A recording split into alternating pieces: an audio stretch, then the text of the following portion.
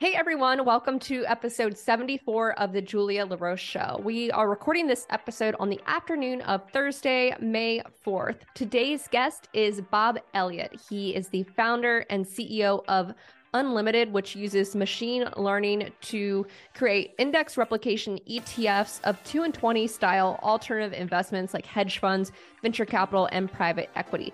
Before Unlimited, Bob was a senior investment executive at Bridgewater Associates, which is the world's largest hedge fund founded by Ray Dalio. While at Bridgewater, he was on the investment committee for many, many years.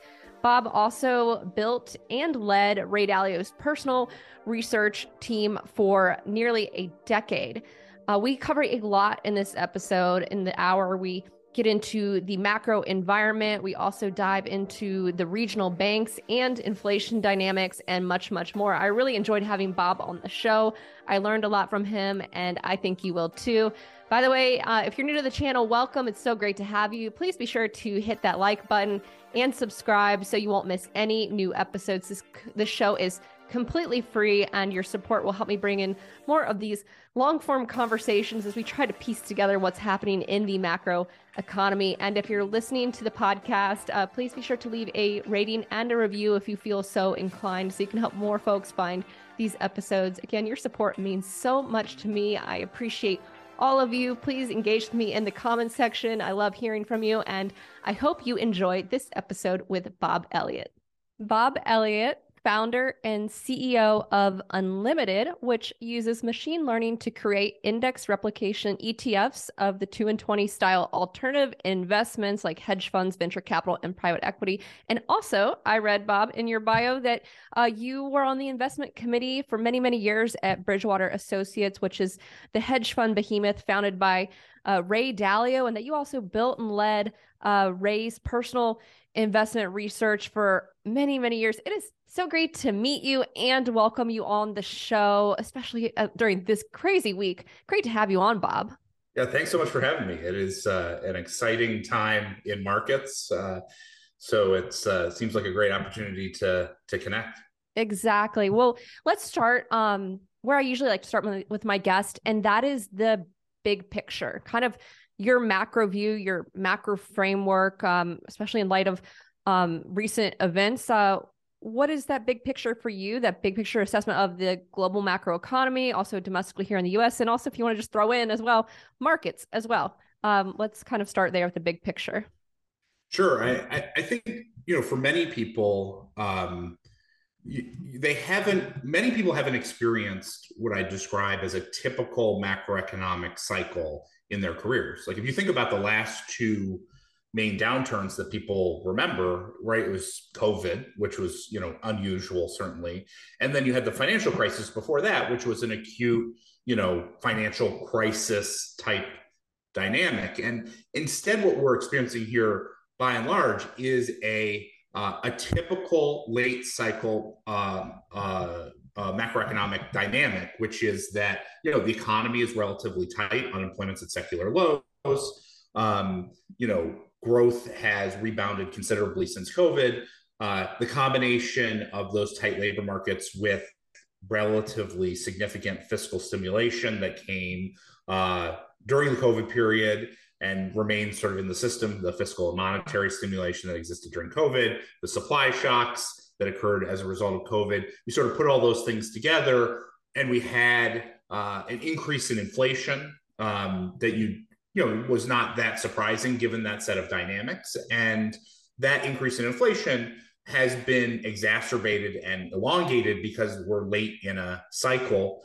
And that increase in inflation has now flowed through to wages. It's not a spiral. It's just what I describe as it is maintaining, or elevated wage growth is maintaining the continuation of inflation. And then, of course, the Fed, who was a bit late to respond to the elevated inflation, is responding with tighter monetary policy. And they're trying to figure out exactly how tight they need to be in order to start to loosen the tightness in the labor markets in order to bring that inflation down. I think the main thing from a framework perspective that's important to keep in mind here is not only are we experiencing a cycle that many people haven't really known, which, typical macroeconomic cycle takes a long time to play out. These are not instantaneous events.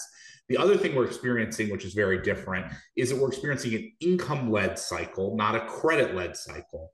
And what that means is that as long as that employment remains relatively strong, right, demand remains relatively strong, and spending remains relatively strong, and the cycle continues. So even though you might get some loosening or deterioration in borrowing, what's really going on is that incomes are growing pretty well, and that's keeping things going. So that income-led cycle, not credit-led cycle, it's very different. Haven't seen one of those cycles since the 70s.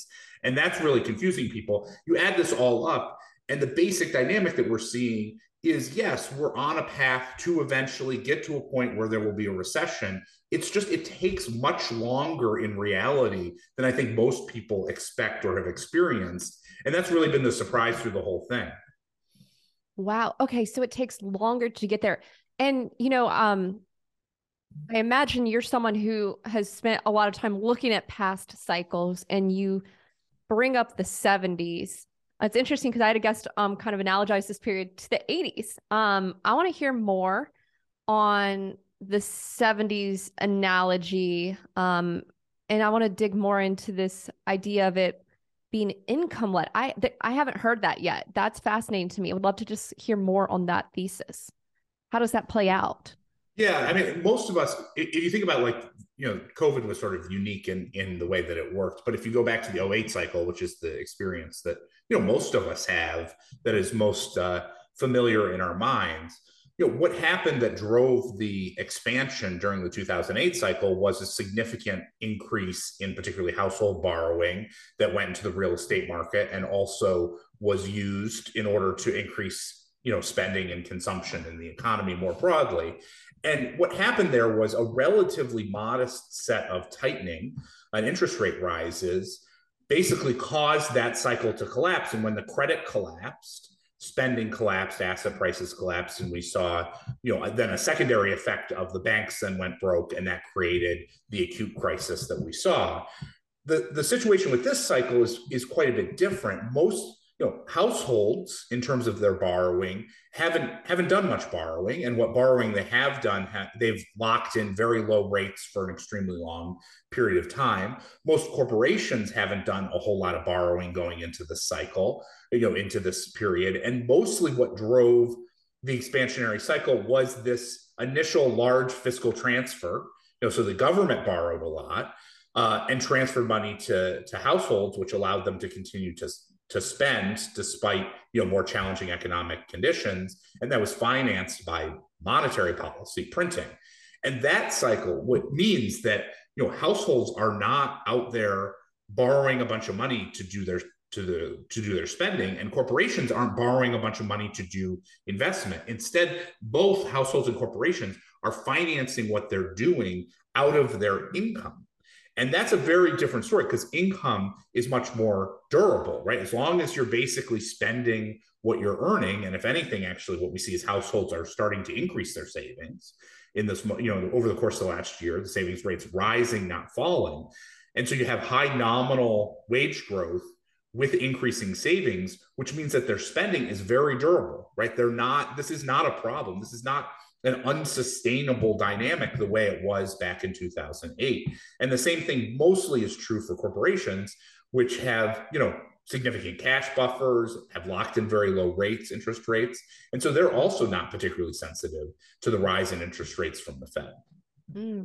Okay. But areas that are sensitive, I want to bring up with you, because this week, and we had another bank failure. We had First Republic happen this week. Then we had the FOMC meeting, and kind of some of the comments from Fed Chair Jay Powell that things are sound. And then a couple hours later, we have the headlines around PacWest.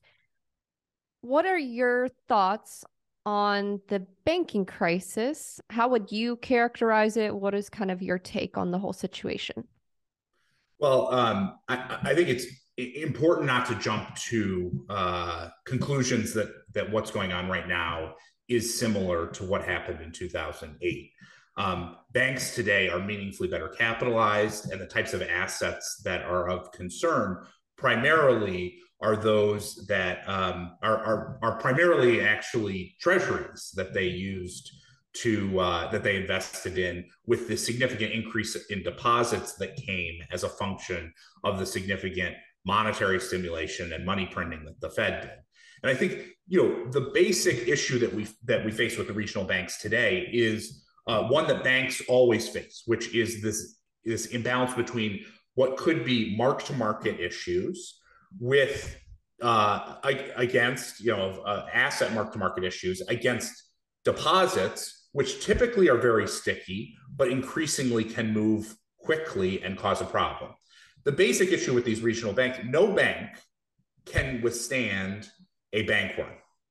No matter how well structured, functioning it is, banks can't withstand fast moving withdrawals of their deposits. And that's because at its core, what a bank does is it transforms immediate deposits into longer term assets, right? And so that's the basic issue that we've seen with many of these banks, is that the deposit base, the assets move around in terms of their value and on mark-to-market basis, but are sound, right? But that has created concern. And when I say they're sound, like they're holding treasury bonds and agency MBS. Those bonds are money good at par at maturity.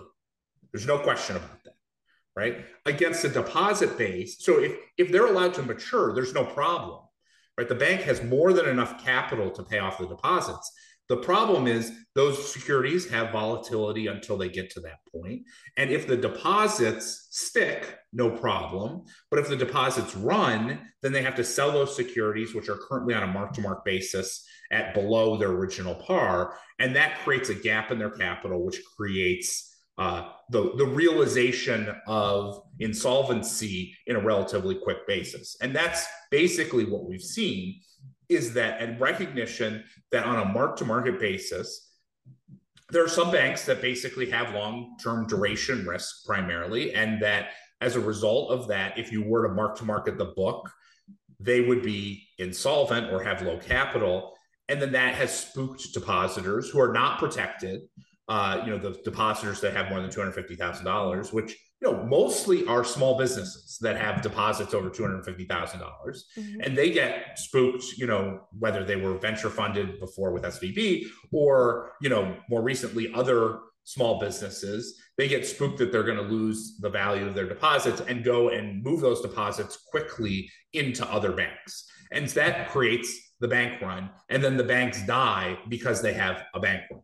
And that's the basic issue, is we have a series of bank runs that are creating this problem, right? Which otherwise, if the banks were allowed to just proceed normally, by and large, wouldn't be a big deal. Most of these banks on a book value basis, right? If the bonds were deemed at par over the life of the instrument and the deposits stayed there, these banks would mostly be fine.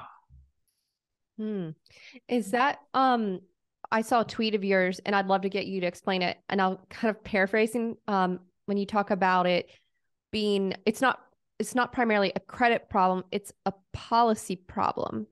Can you explain that? Yeah. If you go back to 2008, and for perspective, I led Bridgewater's research on the banking crisis in 2008, and interfaced with many folks in government to navigate through that cycle. So I'm intimately familiar with what a bad bank looks like. And the banks today look nothing like that. Back in 2008, banks invested a great deal into mortgage bonds of all sorts.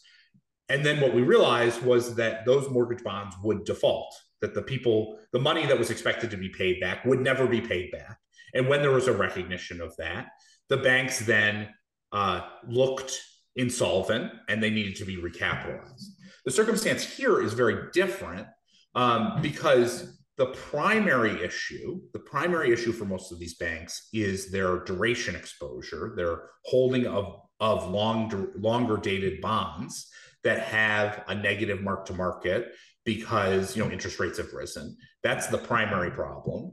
And the main issue with that is that they will get paid back no matter what, right? Those bonds will redeem at par. That is certain, because the Treasury can, the U.S. will not default on its bonds. And the main issue is whether the deposits remain in the system in those banks long enough to achieve that occurrence. And that's where I say there's a policy problem. The policy problem is, if you have under $250,000, like, you don't even think about what bank you're banking in primarily because you're guaranteed. But for small businesses that have deposits over 250,000, and we're not talking huge businesses. We're talking like, $250,000 is like payroll for a 25 to 50 person business on a biweekly basis. It's not like huge companies we're talking about here. If you're in that situation, you have a risk, a meaningful risk or you can quickly get to the point where you think you have a meaningful risk that you're going to lose money if the bank is insolvent. And so what do? You naturally do what any responsible person would do, is you try and get out of the bank. The second that you see the whiff of concern, you get out of the bank. And that actually is what creates the problems that we're seeing.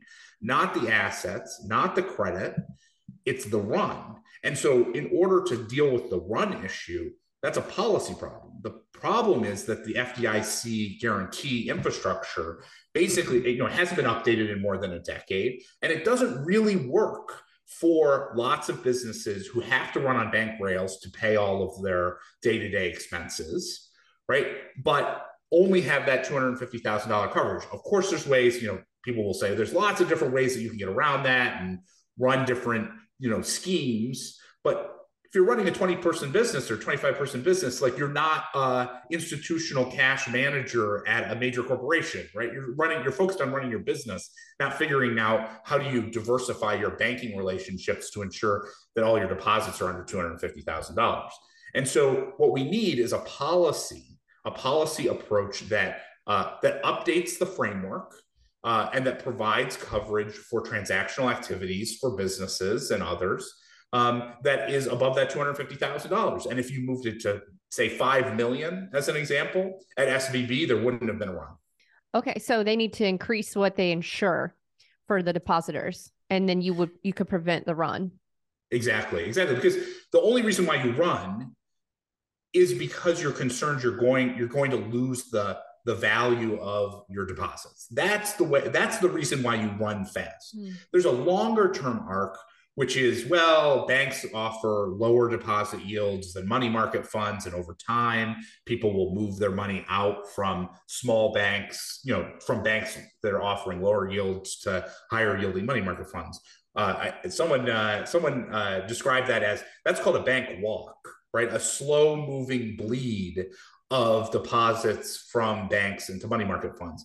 That's totally manageable. That's not an issue. The issue is not the walk, it's the run.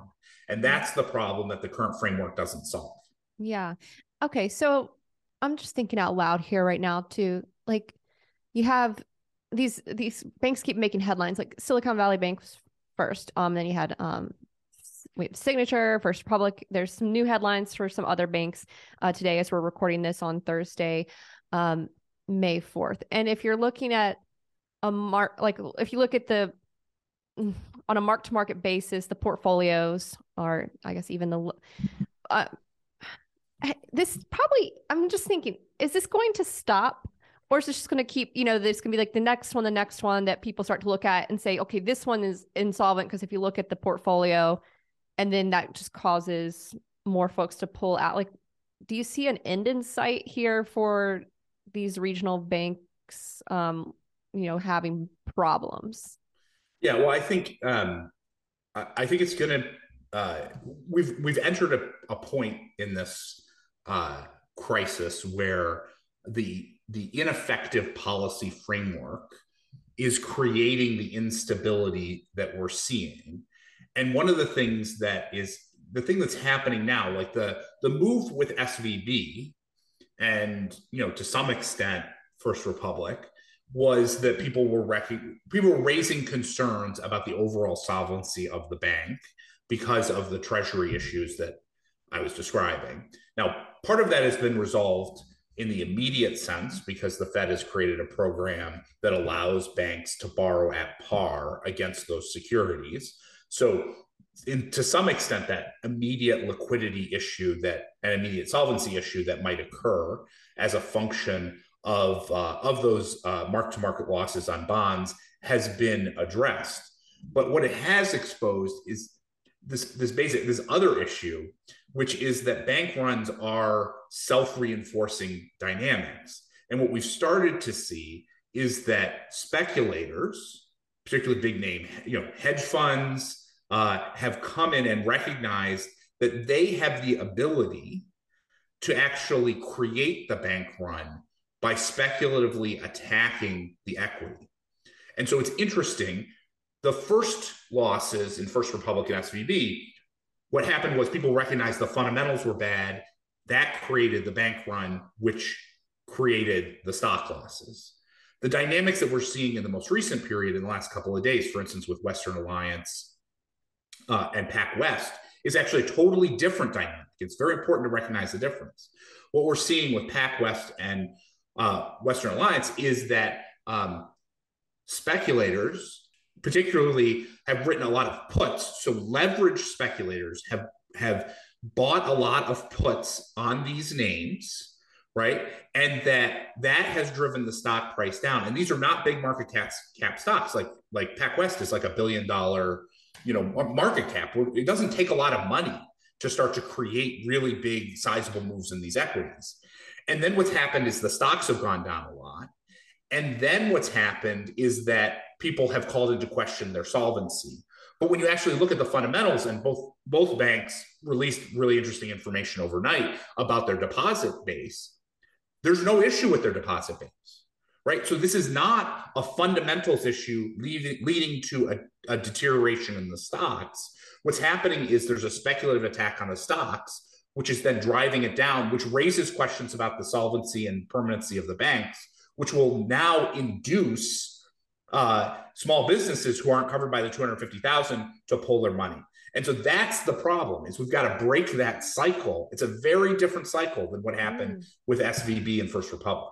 Okay. So I imagine you mentioned like folks buying puts. I imagine there's short sellers who are like looking at this space too. And I suppose if you're a small business and you see your bank is in the headlines, like in the financial media, is like the stock plunges, probably makes you nervous. So you want to pull out or make sure your capital, your money is safe or somewhere else.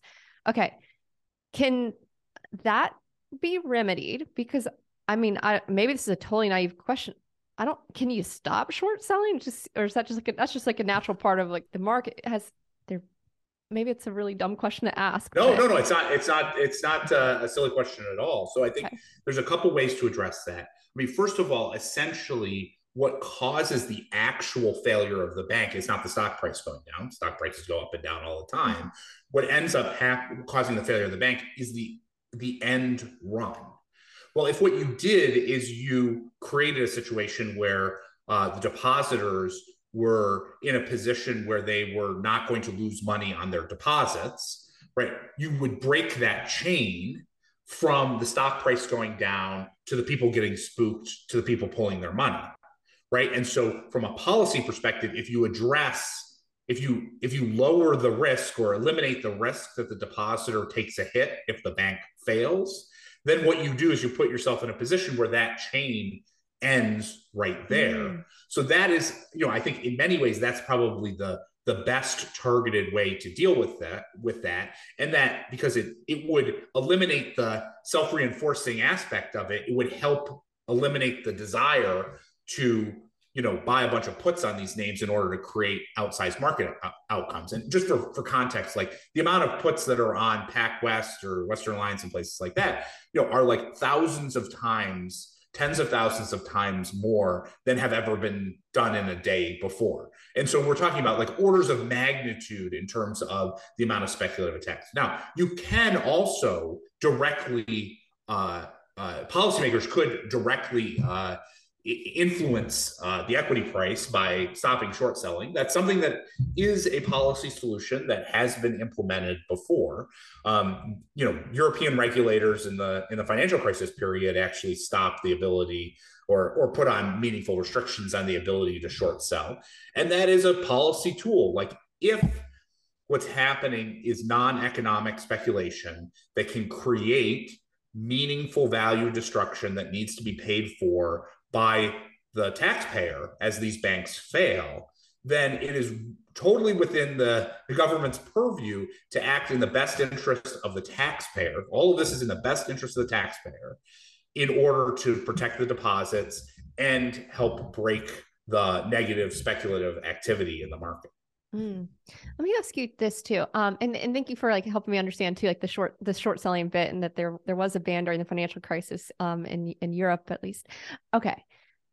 How much of this is like the responsibility or the blame, I don't know how you want to phrase it, lies at the Federal Reserve and its policies in recent years? Does the Fed have any sort of role or blame in this? I'd probably move it away from like blame and more just like the mechanics of how these things work, which is that the Fed printed a bunch of money. Essentially, what they created was a lot of bank reserves. A lot of those reserves, that money flowed into the banking system, and many banks got a relatively significant rise in the amount of deposits into their banks. And oftentimes they got a rise of deposits that exceeded what credit opportunities they saw available to them. And so they had a couple of choices when they were in that situation. One choice is to deposit those reserves back at the Federal Reserve, which is essentially where deposits end no matter what, because money, cash that gets printed by the Federal Reserve is actually a liability. So it has to get there eventually. The question is, do they put it directly back to the Federal Reserve? Or one of the things that they were encouraged to do through the post-crisis regulatory framework was to take that money, that inflow of deposits, and buy treasury bonds and agency MBS, because those assets at the time were higher yielding than putting the money directly back to the Federal Reserve. And those assets were considered money good because they are money good. They will be paid back no matter what. They will get paid back. And so they didn't have any capital requirements that were associated with them, or had relatively minimal capital requirements associated with them. And so what ended up happening is that the regulatory framework, which incentivized these banks that got the big flood of deposits from the Fed printing, the regulatory framework incentivized them to take that money and buy the longer duration securities as being the safe and responsible way to do it. Well, fast forward 15 months, and the Fed starts to raise interest rates, which creates those mark-to-market losses on those securities. And there isn't a sufficient deposit framework in place. And so you start to get this imbalance between the mark-to-market assets and the depositors who are able to move their money quickly out because of the risk of loss. And so it's that constellation of things that, it's the monetary policy and the printing that occurred, the regulatory framework, and the policy framework around deposits that have all combined to create an environment where many banks are facing the same circumstances. Now, the ones that have gone under so far are those that were probably you describe as the most mismanaged in the spectrum of banks, the least conservative, given that set of policy framework and monetary policy. But it's not, there are lots of banks who basically faced the same circumstance, and as a result are facing pressure as a function of the monetary policy, the regulatory framework, and the poor deposit framework that exists in the US right now. Got it. Okay. I want to ask one more thing on this, because it's just something that it's come up on the show and something I've been thinking about. When I think of regional banks, one of the things I've learned is that a lot of them have the exposure to commercial real estate. How do you think about that as a risk in all of this? I think commercial real estate is it's important to recognize that commercial real estate means a ton of different things, right? There's like 20 different forms of commercial real estate, and the thing that is on our minds, which is Class A shiny buildings in Midtown Manhattan, is represents only a tiny portion of the commercial real estate overall exposure. So I don't know. As an example, if you take your Pac West as an example, their exposure to inner city office buildings is 3% of their loan book, right? So people will talk, well, they have a bunch of commercial real estate exposure, but only a tiny portion of the overall market are those office buildings. And look, like I think people who do this for a living will say, if you're holding a big city shiny office building, it's gone down a lot. You're probably going to have to re-equitize it when the debt comes due.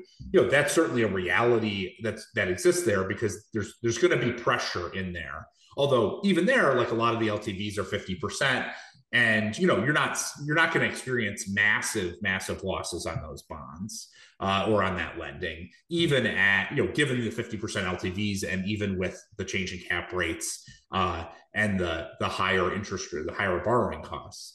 So you might see some losses there, but it's not, people are very quick to say CRE exposure looks like office buildings down 70% in price, going to make all the banks bankrupt. And the reality is, no, that's not true at all. Like that is a very bad way of thinking about it. When you look at like a bottom, if you go granular and you look at a bottoms up picture here, you're talking about, even with relatively extreme loss rates in commercial real estate, let's say you have a loss rate of 200 basis points or 100 basis points in these, 100 to 200 basis points in these assets over the course of 5 years, which would be like a depression-like loss rate. These banks have more than enough capital to absorb that and use their NIM earning capacity to earn out that set of losses. And that is a relatively extreme scenario. And that's because the overall picture of commercial real estate,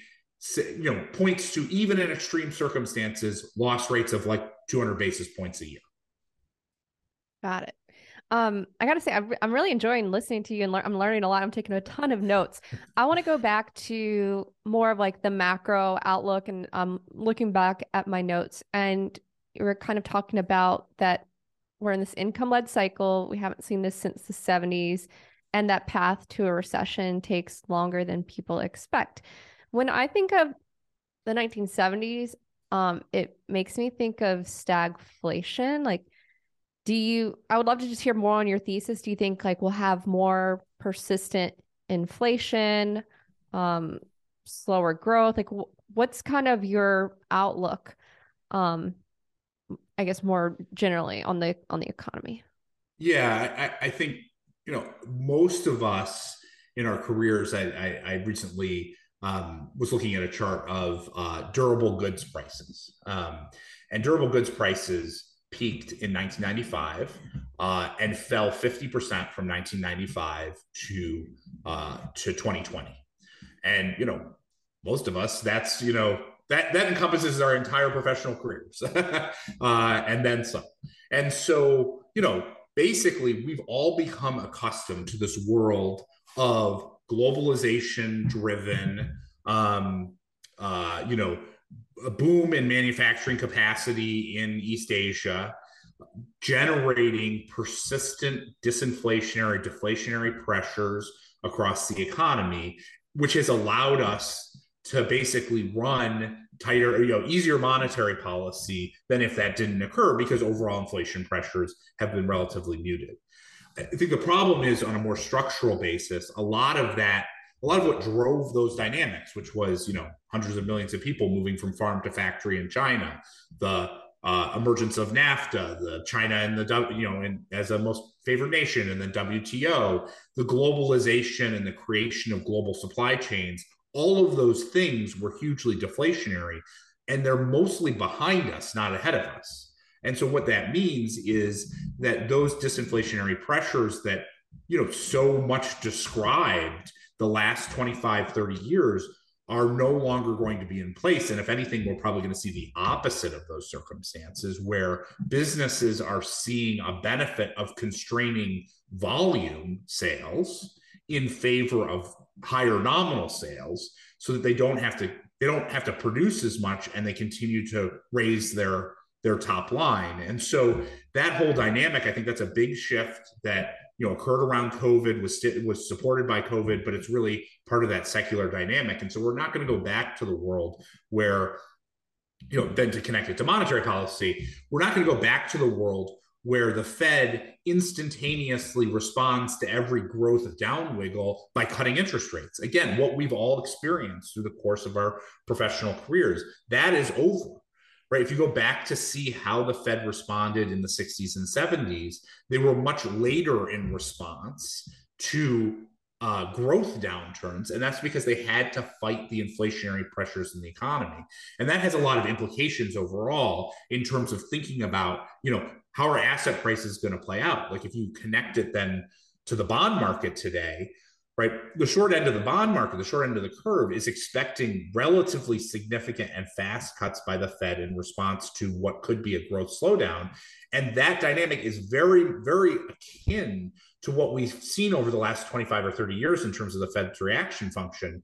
But the circumstances are totally different. PCE inflation is 5%, not 1.5%. And so the Fed will react differently, but the markets, particularly the bond market, is pricing in more of the same of the last few decades. Let me ask you that.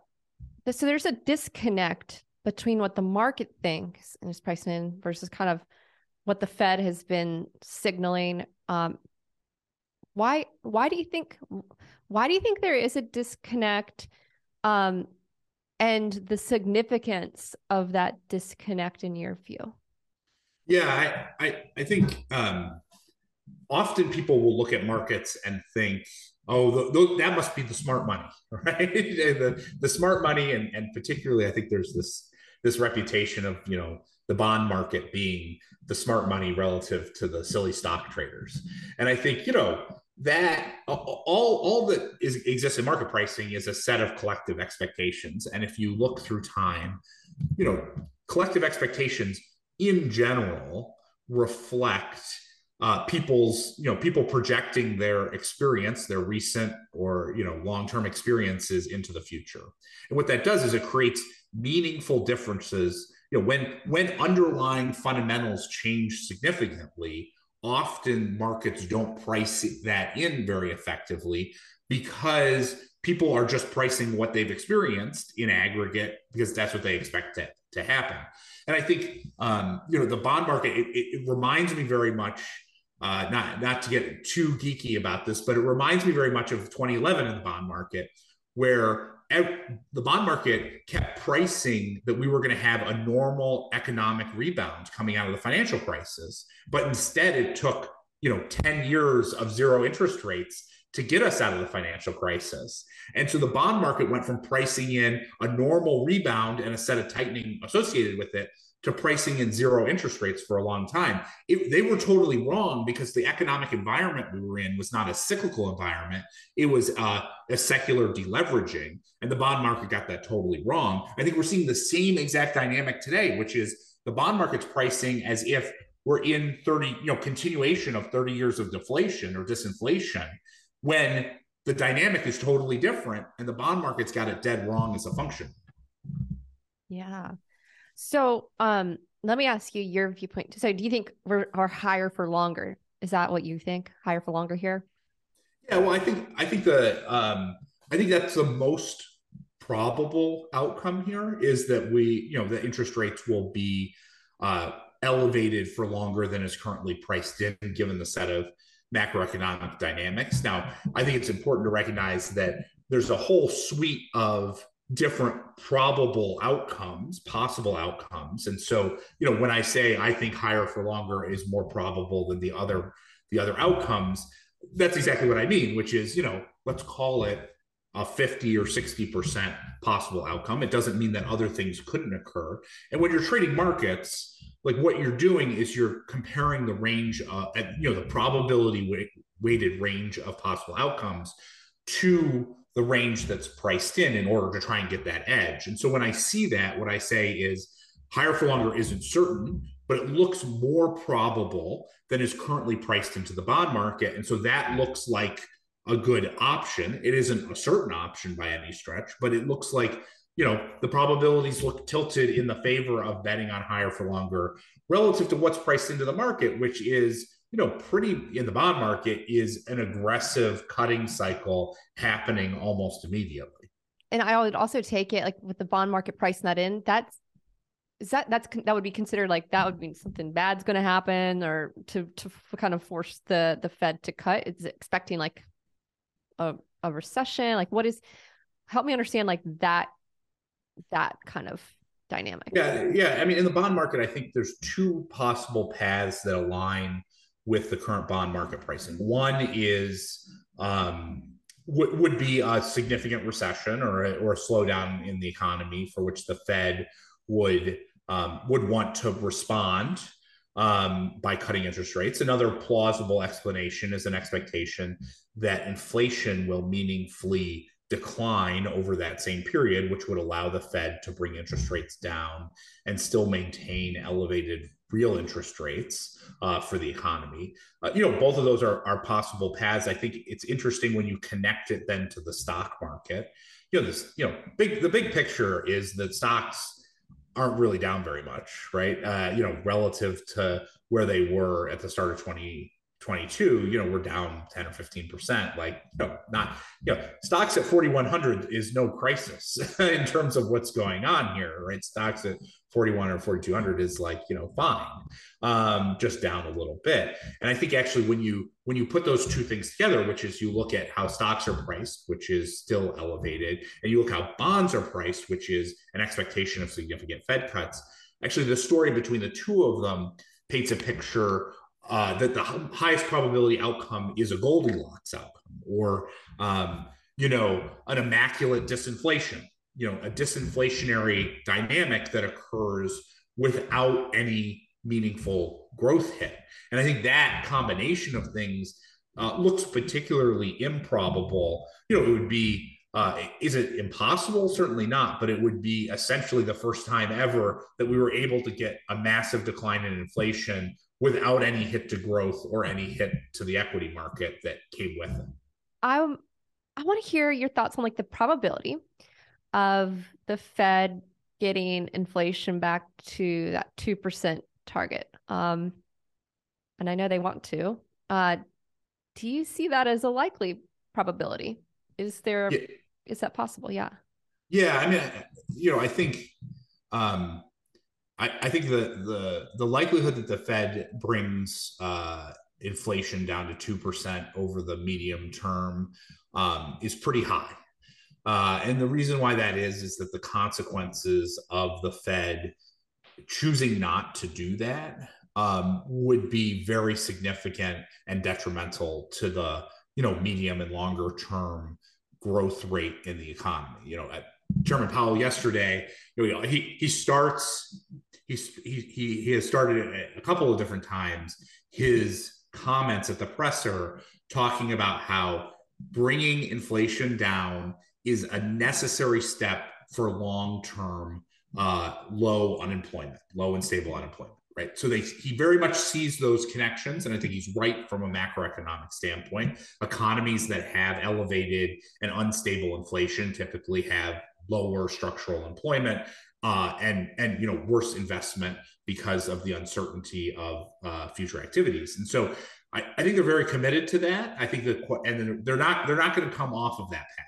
I think the bigger question is, how fast do they feel that they need to move in order to get down to that, get down to the 2% number. They sort of in the projections are looking at over the course of, let's say 18 months that they'll get to the 2%, that may be a reasonable path. The risk is if they don't move fast enough, you start to get inflation entrenchment in the economy. We're already starting to see that in a relatively meaningful way. And so, if I was sitting in their shoes, I'd be moving faster, not slower, in order to reduce the corner, the risk of inflation entrenchment, which over the long term would be very detrimental to the economy. Wait, can you explain the inflation entrenchment bit? Yeah. I mean, at the basic level, inflation in some ways is a mechanical exercise, which is, what's nominal spending, what's the productive capacity of the economy, and the difference between those two must be essentially the change in prices, right? It's mechanistic in that way, but it's also a psychological phenomenon. And when I say that, it kind of sounds like I'm talking about like astrology or something. Like, no, like what it is it's a set of expectations that start to be put into people's minds, and then they behave on those expectations. And so, as an example, I mean, here's a very very simple example. I'm sure you experienced this to some extent yourself. Like when you sign contracts with vendors, right? Like the way the contract works is, there's a whole contract, and then it says, and this will reprice, 2% in 12 months, unless you cancel. Right. And so that's a very simple thing that's in a bunch of different, typical business contracts. Well, before the COVID, the way it worked was all those said 2% or 3% or something like that. And the way it's worked in this period of elevated inflation is more and more of those contracts say 5, and then they say 10, and then they say 15. Right. And that is inflation entrenchment, because what it means is essentially no matter what, when that contract comes due 12 months from now, then I will have to, there's embedded inflation in that contract, right?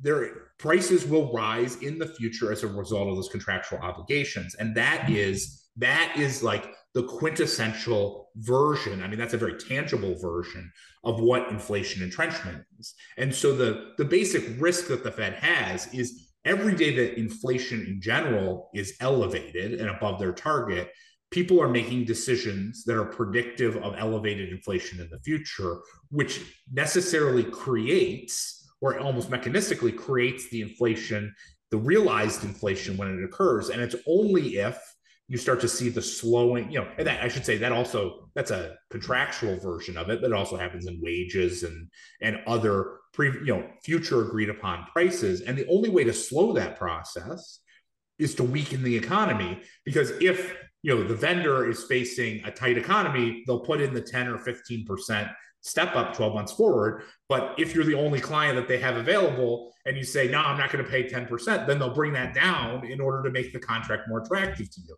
And so that's how inflation entrenchment occurs and how it gets resolved through a weakening of economic conditions. Interesting. Yeah, because I'd imagine like once let's say you start paying okay, I'm a coffee chain and I'm going to start paying $17 an hour versus like $15. Wouldn't it be kind of hard for them to be like, okay, no, all right, everyone, we're going back to 15, Right. Okay. Right. I mean, we've learned very much that, particularly with wages, like there's incredible wages just have this incredible momentum in terms of the wage growth. Like people start to expect that their wages will rise and rise and rise based upon what they've experienced. And when you look at, wage measures, all sorts of different wage measures, like, unit labor cost measures came out today, 6% a year, Atlanta Fed wages, 6%, 6 to 7% a year. Like all these wage indicators are showing that wage entrenchment, that dynamic that you're saying, is absolutely starting to become embedded in the economy. And that is the risk, because once it becomes embedded in the economy, it is really hard, really, really hard to break those contracts and to reset those expectations. Let's say you're the coffee chain and you had to raise your prices because of inflation, but you find that like, hey, everyone's still coming in and buying the coffee. They're not going to they haven't stopped buying my coffee at $7 when they're still buying it. They were still buying it at $5. They haven't stopped at $7. So what's the incentive to even lower the price again? Like if people get used to it, that's a bad example. No, I think it's a great intuition and something that we're actually seeing in the market. So let's take McDonald's as an example, right? And so McDonald's saw in their most recent quarterly statement, same store sales growth year over year of like 12%. Okay, well that's pretty interesting. I mean, that's high, right? On a nominal basis, 12% same store sales for McDonald's, which is like pretty boring in the grand scheme of all the different businesses that exist. Well, how are they able to do that? Embedded down in the bowels of their statement is that they raised prices by 8 to 9%, right? And they still had volume rises of like 3%. And so they're experiencing exactly, it's not a coffee shop, it's McDonald's, but they're experiencing exactly what you're seeing, which is that they're raising prices significantly, but they're not seeing any demand destruction. And if you raise prices and don't see any demand destruction in terms of volume, then what you'll do is you'll keep raising prices and keep creating this dynamic. And inevitably, what's happening there is the prices are rising, right? And if the prices are rising, then the people who are buying the products are sitting there saying, well, my consumption basket is rising. And if my consumption basket is rising and the economy is still strong and I still have bargaining power with my employer, well, then I'll go to my employer and say, hey, look, I want a higher wage. And that's how this dynamic continues to play out. It's not a spiral. It's just, it's what I like to say is that you often get a wage price maintenance of high inflation. And that's really what we're seeing in places, I think McDonald's is such a good example of the intuition that you had. Mm-hmm. Well, I have to say, Bob, you're a very good teacher, and I enjoy listening to you. And I saw on Twitter, it's your pinned tweet, that you taught an intro, macro, and markets course for a decade. I want to ask you where you taught that. And you shared that a POW camp, what was it? There was this paper, the economic organization of a POW camp, which covers that you said it covers every major macro concept in 11 pages. And I know we only have a few minutes left, but I want to hear about your teaching, and I want to hear how that paper in particular, and I apologize for kind of the random shift, covers macro themes. Like, what can we learn from that example? Yeah. I mean, I had the pleasure of teaching all of the new first year associates at Bridgewater for a long time. The introductory macro class was kind of like a college style class for almost a year, covering how the macroeconomy and markets works. And I always love that piece. And it was always the starting point of the class, because what it allowed us to see is that even in a relatively unusual environment, the same sort of macroeconomic dynamics that exist in the global macroeconomy existed in this relatively defined and constrained environment.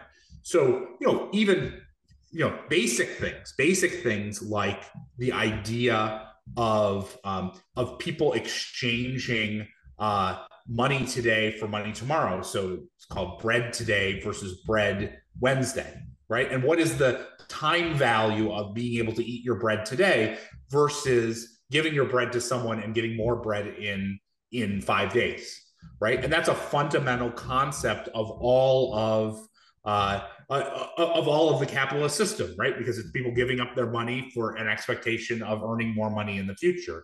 It also has great lessons on monetary policy, which is that the way monetary policy worked there.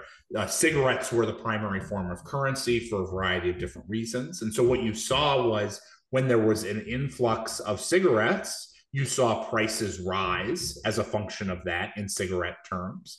And then one of the interesting things about cigarettes is that they had a use not just for money purposes. So they were then smoked. And then you had a deflationary environment in the economy, which then lowered prices over time until the next instance in which cigarettes were delivered by the Red Cross. And so that's a perfect example of a monetary cycle that existed in the context of this overall environment. And so, when I think about the economy just more generally, it kind of goes to your first question. I think in many ways, there are these sort of really core drivers of what drives people's economic behavior, some rational, some irrational. And if you understand the way in which people behave, if you understand those sort of core economic drivers and behaviors, then you can really start to see the macro economy is just really a summation of everyone behaving in those ways, everyone thinking about what is bread worth to me today versus tomorrow. They might be thinking about televisions today versus tomorrow, but the same basic concept holds. And so these sort of laboratories of behavior really help clarify and understand what are those sort of core fundamental relationships, drivers of the macroeconomy and markets that we can apply, as we're living our day to day and trying to understand what's happening. I love that. So fascinating. And again, I've really enjoyed having you on, and I want to have you back on at some point because I feel like there's so much more to ask you and you can only get so much in an hour. Bob, I want to give you the last couple of minutes if you would like to talk about, some of the work that you do at Unlimited. Also share where folks can find your work or follow you on social media. Just take the next couple minutes. And also if there's anything we didn't bring up that is top of mind for you right now, please also share that as well. Yeah, I mean, I think what a great whirlwind through the macroeconomy, through the regional banking dynamics, inflation. I feel like we've covered about as much as you could possibly imagine in an hour. So I really appreciate you having me on. For people want to know more about what we do at Unlimited, they can check out unlimitedfunds.com. I'm the PM of an ETF that Unlimited runs. And you can learn more information about that on our website. You should also, for people who are interested in getting a real-time sense of how I'm thinking about macro and markets and the economy, definitely check me out on Twitter at Bob E Unlimited, where I'm very active. I can almost see this conversation through the lens of tweets that I've had over the last couple of months, and so if you want to see that in real time, very active there. So definitely check me out. Love talking to people about what they're seeing and going back and forth. It's been a really enjoyable environment getting into the FinTwit community. So definitely check that out. I love it. Well, Bob Elliott, founder and CEO of Unlimited, thank you so much for being so generous with your time and your ideas. Really appreciate you coming on the show. Thank you so much for having me. It was a lot of fun. Hey everyone, I really hope you enjoyed that video. Be sure to hit that like button, the subscribe, and that bell so you won't miss any new videos.